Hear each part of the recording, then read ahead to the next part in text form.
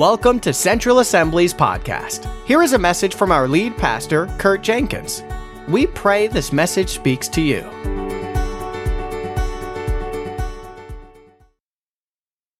All right, so what I want to talk about today is what the culture of God's kingdom actually looks like. We've talked about exploring God's kingdom for 7 or 8 weeks. We took a little break. We're going to take a break for Outrageous Christmas, and then we're going to plow right back into aspects of the kingdom in January. I've shared this verse many times before. In Matthew chapter 10, verse 7, this is what Jesus focused on in his ministry. He sent his disciples out to do these very things. He says, go out and preach this message. The kingdom of God is near. Some translations say the kingdom of God is at hand. That includes repentance, right? So you're repenting, you're changing the way you think. Then he tells them to heal the sick, raise the dead, cleanse those who have leprosy, drive out demons. Freely you've received, freely give. So what we want to do as a church is actually celebrate the things that Jesus celebrated until it becomes our culture, and then continue, of course, to celebrate it. So when we look at that, we see repentance, we see salvation, we see healing, we see deliverance. Obviously, he calls us to care for the poor and the needy, and so on. But before Jesus ever sent his disciples, and before Jesus himself ever went into ministry, what did he go through a season of? Does anybody know? Preparation, which was fasting. If you want to turn your Bibles to Matthew chapter 4, I want you to see the significance of this. Because a lot of times, in a lot through this kingdom series, we talked about us going beyond the walls. We talked about us serving. We talked about us sharing our faith. We talked about us having authority. We talked about what God has given us in our identity.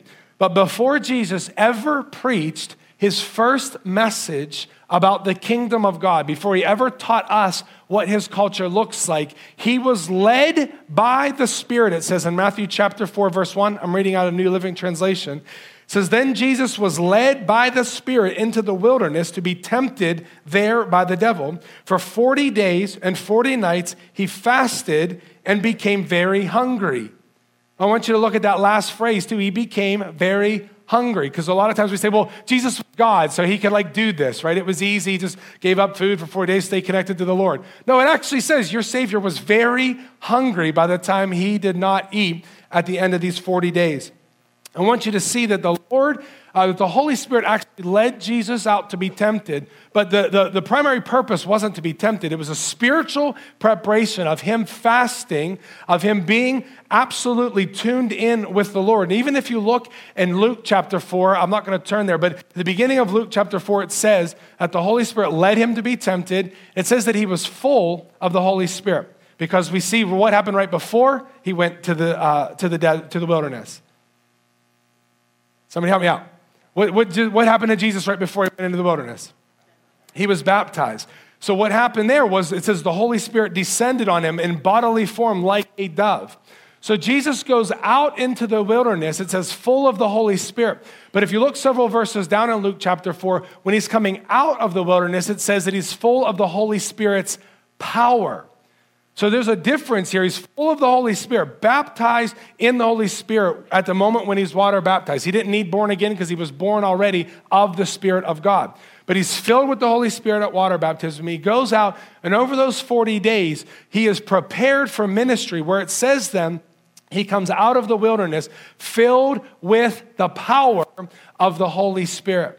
So before, I know we've talked a lot about the kingdom, but what I want to show you here, and this is the reason why we're going to go into a fast, is that there's actually a culture inside of us that needs to be established before we can ever demonstrate it on the outside.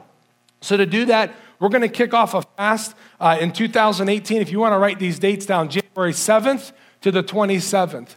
And we've done the last 2 years, we've done 5 days committed to the Lord, where we wanted people who've never fasted before to jump in and to fast for the first time. And we've heard many of you have fasted. In fact, if you'd like to share your story with us, if you fasted for the first time, or you've seen significant breakthrough over these last 2 years, if you can contact the church, we'd love to be able to hear your story and help tell that story leading up to this fast.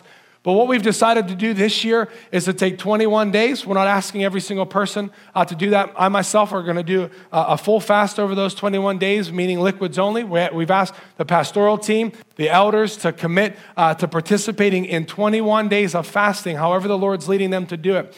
We feel like not just 5 days of 21 days is going to take us to a new level, but as we say, Lord, take us, like Dale said today, to a new level, we feel like the Lord's going to do that. So don't hear me wrong. I'm not saying, hey, if you've done 5, you have to do 10, you have to do 14, you have to do 21, or you're not going to be as spiritual. No, you go to the Lord, you hear his voice, and you say, over these 21 days, Lord, how should I fast? What fasting is refraining from food for a spiritual purpose. Even if you look in the Greek and the Hebrew, the original meanings of those words means voluntary abstinence of food. So what you're doing is you're dying to your flesh so that your spirit can be in charge once again. How many of you know that when you're hungry, your flesh starts talking very loud, right? Like even an hour after you ate your Thanksgiving dinner, you're hungry for that dessert. You see it over there, like, I need that pie. What we want to do is kill our flesh, not in totality here.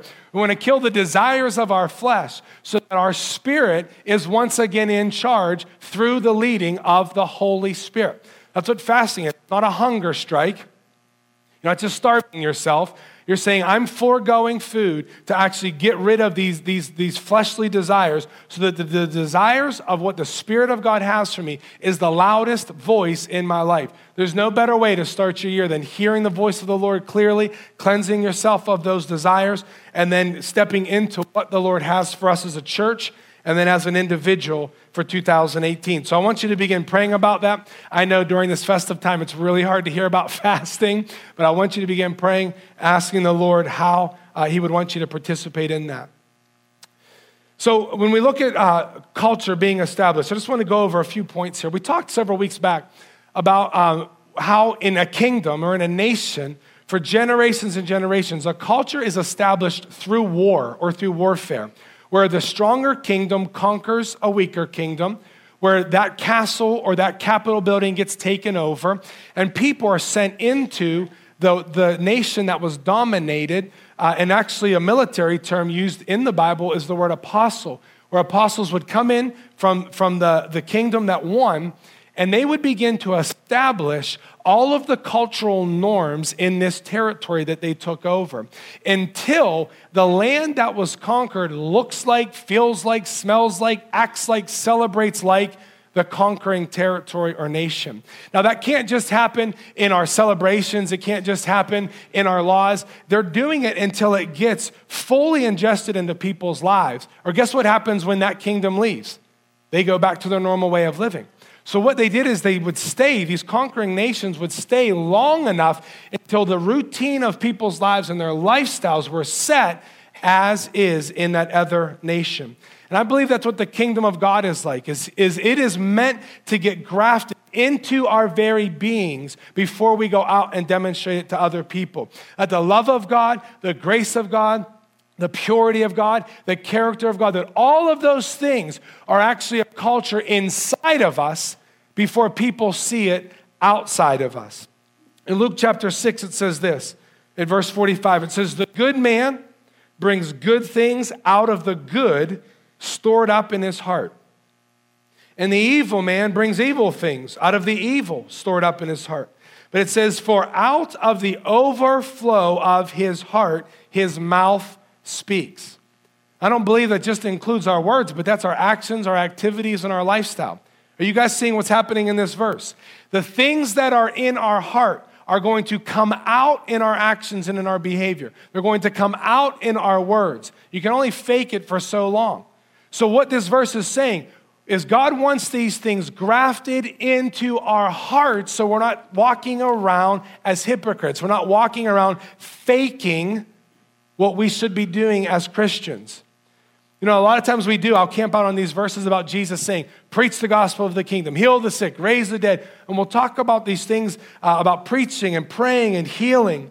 But I believe that what Jesus was even sharing, which we're going to go over in just a few minutes here, was that once it's in our heart, once it's a part of who we are, we'll be able to demonstrate it naturally. And even like the things like we were talking about fear today, we're not going to have to second guess, well, should I do this or should I do this? It's going to be a natural overflow of who you already are. So I believe the Lord wants us to have character before charisma. I believe he wants us to have purity before power. I believe he wants us to have devotion before promotion. I believe he wants us to have wholeness before healing. I believe he wants us to have generosity before prosperity. And I believe he wants us to have repentance before revival.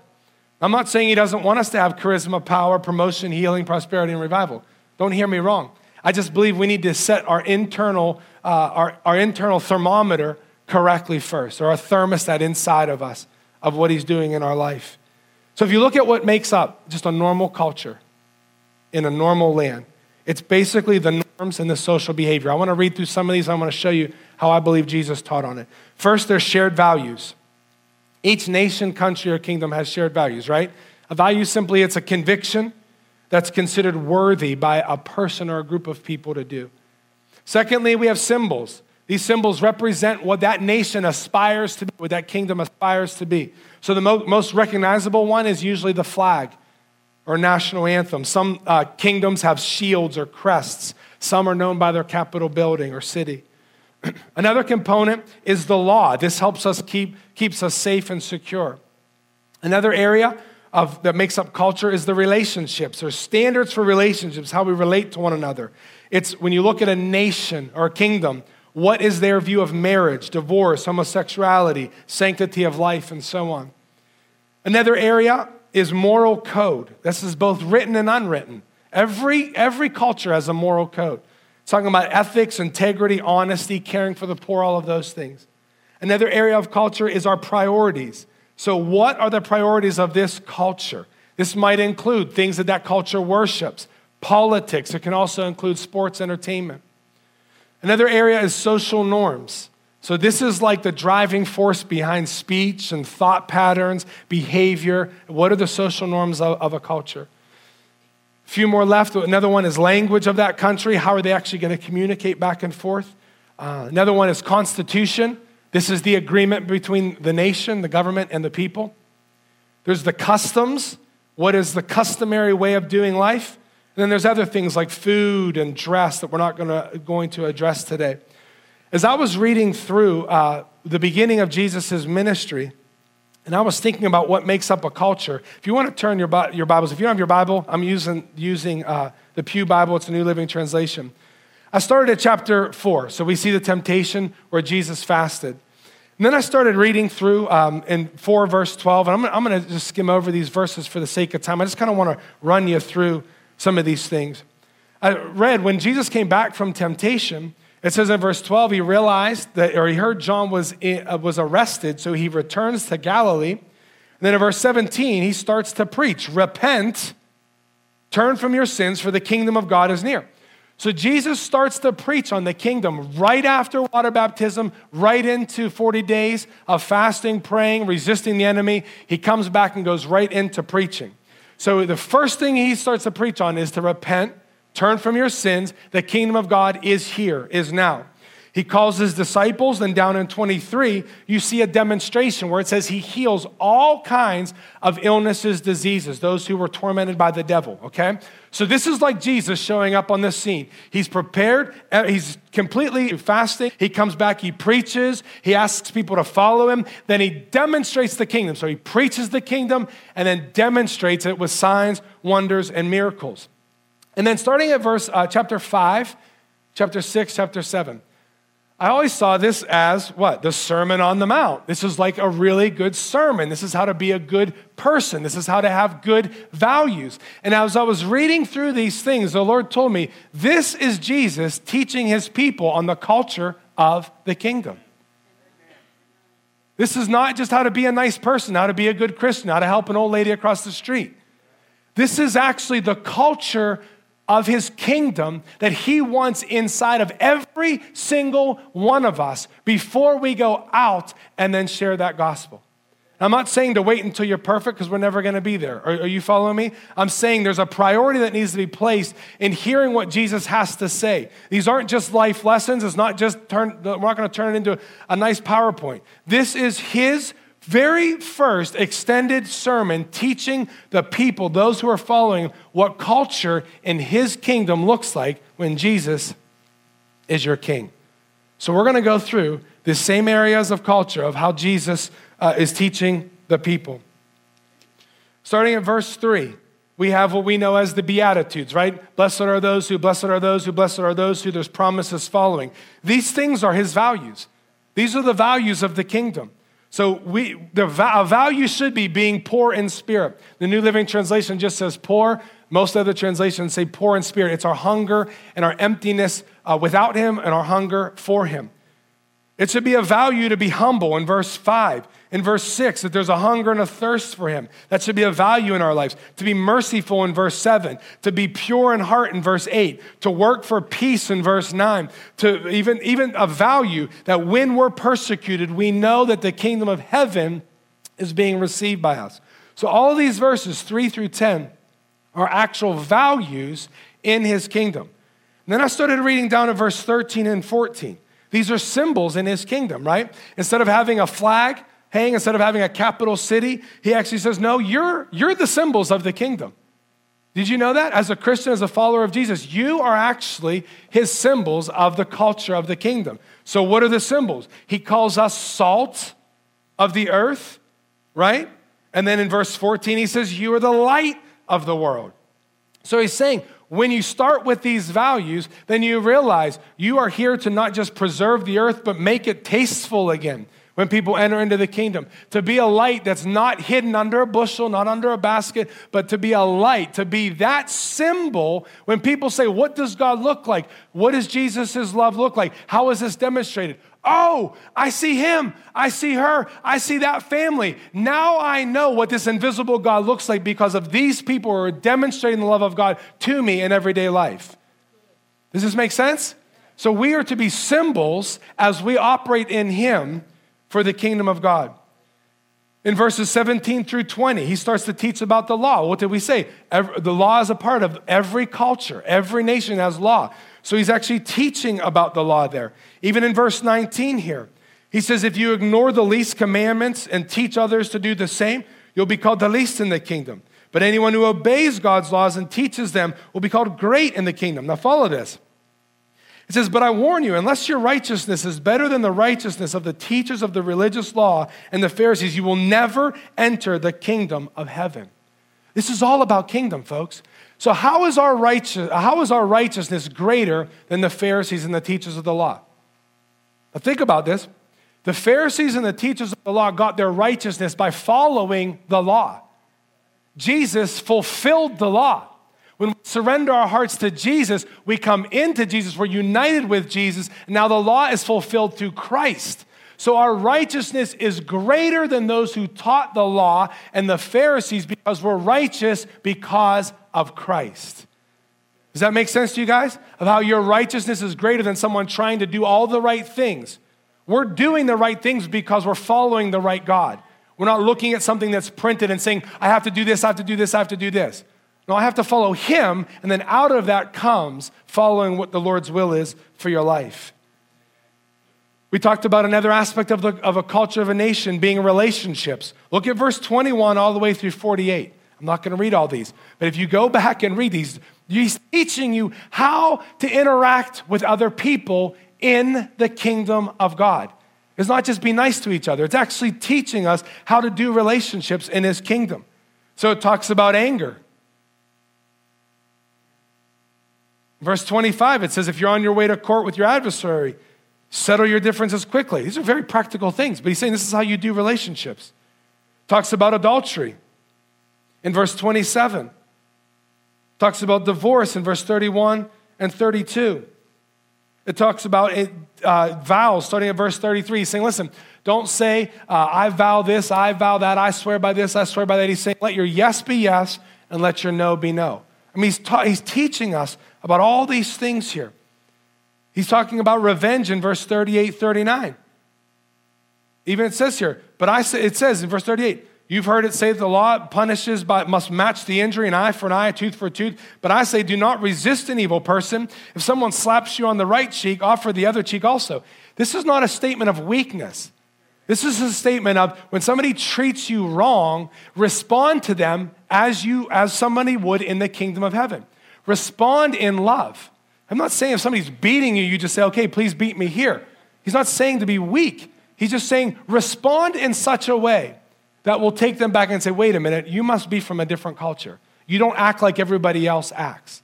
So this is on relationships in the kingdom. It goes in verse 43. You have heard, the law says, love your neighbor and hate your enemy. But I say, love your enemy. Pray for those who persecute you. How many of you know this is about relationships? Love your enemy. Pray for those who basically hate you, who want to hurt you. So these are things that have to happen in our hearts and in our own lives first. We can tell everybody else about the love of God and we can try to show things, but if it's not in our heart, if it's not in our own lifestyle first, we will break down eventually. You can only fake it for so long. Starting at chapter 6, we say, hey, we're just continuing on with the Sermon on the Mount. This is culture of his kingdom. This is our moral code. If you look at verse 1 through 24, this is basically our moral code. This is how we have ethics, integrity, caring for the poor. So again, I'm not going to read a lot of verses here, but he starts off by giving to the needy. Don't let your good deeds go publicly. It says to be admired by others, for you will lose your reward from your Father in heaven. Verse 31, or verse 3. But when you give to someone in need, don't let your left hand know what your right hand is doing. Then he talks about prayer and fasting. He talks about when you're praying by yourself, go into your closet. Don't let other people know. Don't babble on and on and on. Tell the Lord what you need. He already knows. Share your heart with him anyway, right? It's releasing your heart to him. He also talks about fasting. This is not saying that you can't have a public fast. This is saying in your own personal life, fast regularly. And when you do it, don't walk into work all disheveled and, I'm just fasting. I'm so hungry. I'm going to go into the lunchroom and be sad and make everybody depressed around me. No. He's saying, put some oil on your head. Walk in confidence. Still smile. Be in a good mood. I've learned it the hard way. Drink enough water or you will be cranky. I won't look at my wife while I'm saying that. So you have to drink a lot of water and be happy. But he's saying when you're doing this, by yourself, fast. Right? But publicly, corporately, we're going to fast at the beginning of January. It goes on, I believe, when the Lord's Prayer, which is really the disciples' prayer, I believe this is an anthem that he's given us in the culture of the kingdom. It goes on talking about fasting. It goes on about money and possessions. And then down at verse 25, I believe that this is the priorities of the kingdom of God. He's saying, listen, stop worrying about what everybody else in today's culture worries about. How many of you know they worried about money, clothing, and their house back then too? What are we still worried about? Money, clothing, and our house. And he's saying the culture around you worries about that stuff. In my kingdom, the way my kingdom works, you're not supposed to worry about those things. So he talks about how God cares for them and how he's going to provide for them. And in verse 33 is the priority of his kingdom. Seek first what? His kingdom. Seek first the kingdom of God above all else, live righteously, and he will give you everything you need. Again, this is the New Living Translation, a little different than some of you have learned. So these are the priorities of the kingdom. Going on into chapter 7, I believe are the social norms of the kingdom of God, what our speech and our thoughts and our attitudes should be like. So it opens up in chapter 7 about not judging others. It goes on talking about worrying about the speck in somebody else's eye, but not the plank in your own eye. And then I believe it goes down into even in verse 12, the social norm of the kingdom. Do unto others as you would have them do unto you. It's a social norm that should be implemented in everybody's life. I believe verses 7 and 9 in chapter 7 is the language of the kingdom. What's the language of the kingdom of God? Just look at these verses. It's all done in love, but he's teaching you how to pray. Look at that. Look at the verses. Keep on asking and you will receive. Keep on seeking and you will find. Keep on knocking and the door will be open. For everyone who asks, receive. Everyone who seeks, finds. Everyone who knocks, the door will be open. It's our language to the Heavenly Father in his kingdom. I believe verse 13 through 23 is the constitution of the kingdom. He's establishing his agreement with his government and us as people. So how do we get into this kingdom? It says here, you can enter God's kingdom only through the narrow gate. The highway to hell is broad and its gates are wide for the many who choose that. But the gateway of life is very narrow and the road is difficult and only a few will ever find it. So he continues to talk about watching out for the false prophets. And then he says a good tree produces good fruit and a bad tree produces bad fruit. Then he says you'll be able to tell the person by his fruit. So what he's saying is you'll be able to get in through the narrow gate. When it's talking about difficulty, it's not difficult because it's hard to find. It's difficult because you have to end your own selfish way of life. It's difficult for people because you have to die to yourself. You have to die to your old sinful nature and your selfish ways, and you come in only through Jesus Christ. But once you're in, people will be able to tell that you're in his culture because of your fruit. You become a good tree, so you bear good fruit. You guys with me? Yeah. Last one. The customs of the kingdom, I believe, are found in verses 24 through 29. So what's the custom? What's the standard way of living? What's he say here? Anyone who listens to my teaching and follows it is wise. This is a standard. Like a person who builds his house on a solid rock. This is the base standard of living in the kingdom, is build your house on Christ. He's the solid rock on which I stand. He says, though the rain comes in torrents and the floodwaters rise and the winds beat against that house, it won't collapse because it's built on bedrock. But he also talks about customs that are outside of his kingdom. He says, if anyone hears my teaching and does not obey it, is foolish, like a person who builds a house on sand. Adam, you can come up at this time. I'll close here. It says, when the rains and floods come and the winds beat against that house, it will collapse with a mighty crash. Then it says here, when Jesus had finished saying these things, the crowd were amazed at his teaching, for he taught with real authority, quite unlike their teachers of religious law. Now, if you follow 8, 9, 10, you start to see here, what does he do? He starts demonstrating the kingdom again. He heals a man with leprosy. He heals many people. He heals a paralyzed man. And by the time we're at chapter 10, he sends out his disciples to do the very thing he's doing. They would not know what to preach on if he didn't first preach to them what the kingdom of God looked like. I will never see the Sermon on the Mount the same way again. I always look, these are really good points to be a really good person, really good Christian.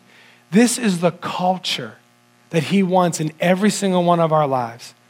So we can be the salt of the world. We can be a light on the hill for people to look at us. What I want to do is just spend just a few moments just at our seats. And I just want you, even if you need to flip through chapter 5, 6, and 7 again, I want the Holy Spirit to be able to speak to you. Because I want to go into this fast in January. I want to go into it with confidence and with boldness, with momentum.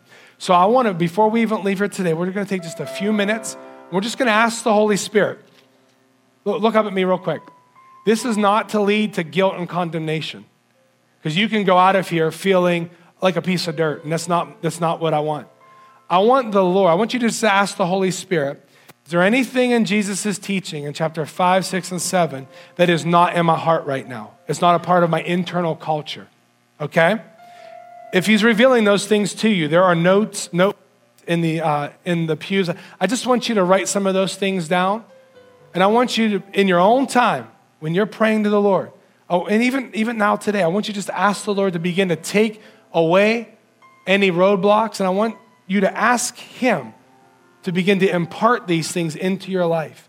That as we go into this fast in the new year, these things are going to be dealt with, and we're going to move to a higher level, to a deeper level, to a further level than he's ever had. So it's a very simple question. Holy Spirit, will you show me any area that Jesus taught on in Matthew 5, 6, or 7 that is not a culture in my heart already? If he's identifying those things, you don't feel guilty. Don't feel condemned. Just ask the Lord, Father, thank you for revealing them. I ask you now to impart them into my life. Remove any roadblocks and impart them. Let's just take a few moments at this time to ask him.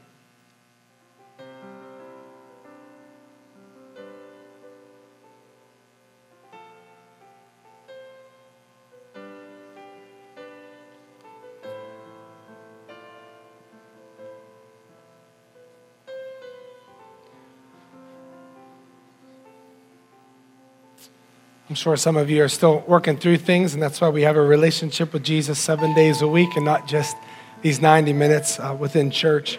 What I want you to do is just take the list that you have so far if you decided to write things. I just want you to stand at this time, and I just want you to hold the paper. So what I want you to realize is this list is not a to-do list. This list is not now let's try really hard to be really good Christians and we're going to try to get better at these things. That's not what I'm asking you to do. I have things written down. You have things written down. Now there's a roadblock. There's a reason why these things are not in your heart right now yet. There's a reason why these things aren't a part of the culture of who you are. So ask the Lord, what is stopping this from happening in my life? When he tells it to you, you're not going to try really hard to get over it. You're going to surrender it to him. There's a big difference between going out of here and, now this is my try really hard list. No, that's not what I'm saying. Ask the Lord, what has stopped me from this being rooted in my life? What he shares with you. Father, I surrender that in Jesus' name. I give that over to you. I ask that you will heal me of those things so that the result will be the fruit of the culture of his kingdom. You guys with me? We're not walking out of here just going to try. We're going to try. We have a checklist now? No. This is a list that's going to lead to surrender. It's going to lead to repentance, and it's going to lead to the Lord continuing to graft things in our hearts. Let's just hold the list here close to our hearts. Father, we just come to you now in prayer. And Father, we see your kingdom as a perfect kingdom. We see your kingdom as one of love and joy and peace. We see your kingdom as one of strength and purity and boldness. And Father, we know that we are symbols of your kingdom. It's not just the necklace that we wear around our neck, but it stands for something much greater, that you're willing to work through broken vessels such as us here in this room today. So Father, we want to be true salt. We want to be a true light in the world, but we want to get this right in our own heart first. Father, I pray that you would allow us to have true repentance, God, that you would show us areas in our life that are just standing in the way. You'd show us roadblocks that the devil's trying to put into our lives, that you would show us lies that we've believed over years. Father, that we would begin to agree with the truth, that we would just simply demolish the roadblock by using the authority that you have given us by praying in the name of Jesus. And that even before Christmas, even before tonight at midnight, that we'd start to see fruit in these areas, that we would see real life change. And that God, going into 2018, we would closely match the culture of God's kingdom like never before. Father, we trust that your Holy Spirit will be speaking loudly and clearly to every single person in this room. We ask for your blessing and your favor upon our lives. In Jesus' name I pray. Amen and amen. Thank you for joining us. Be sure to check us out on the web at centralconnect.org.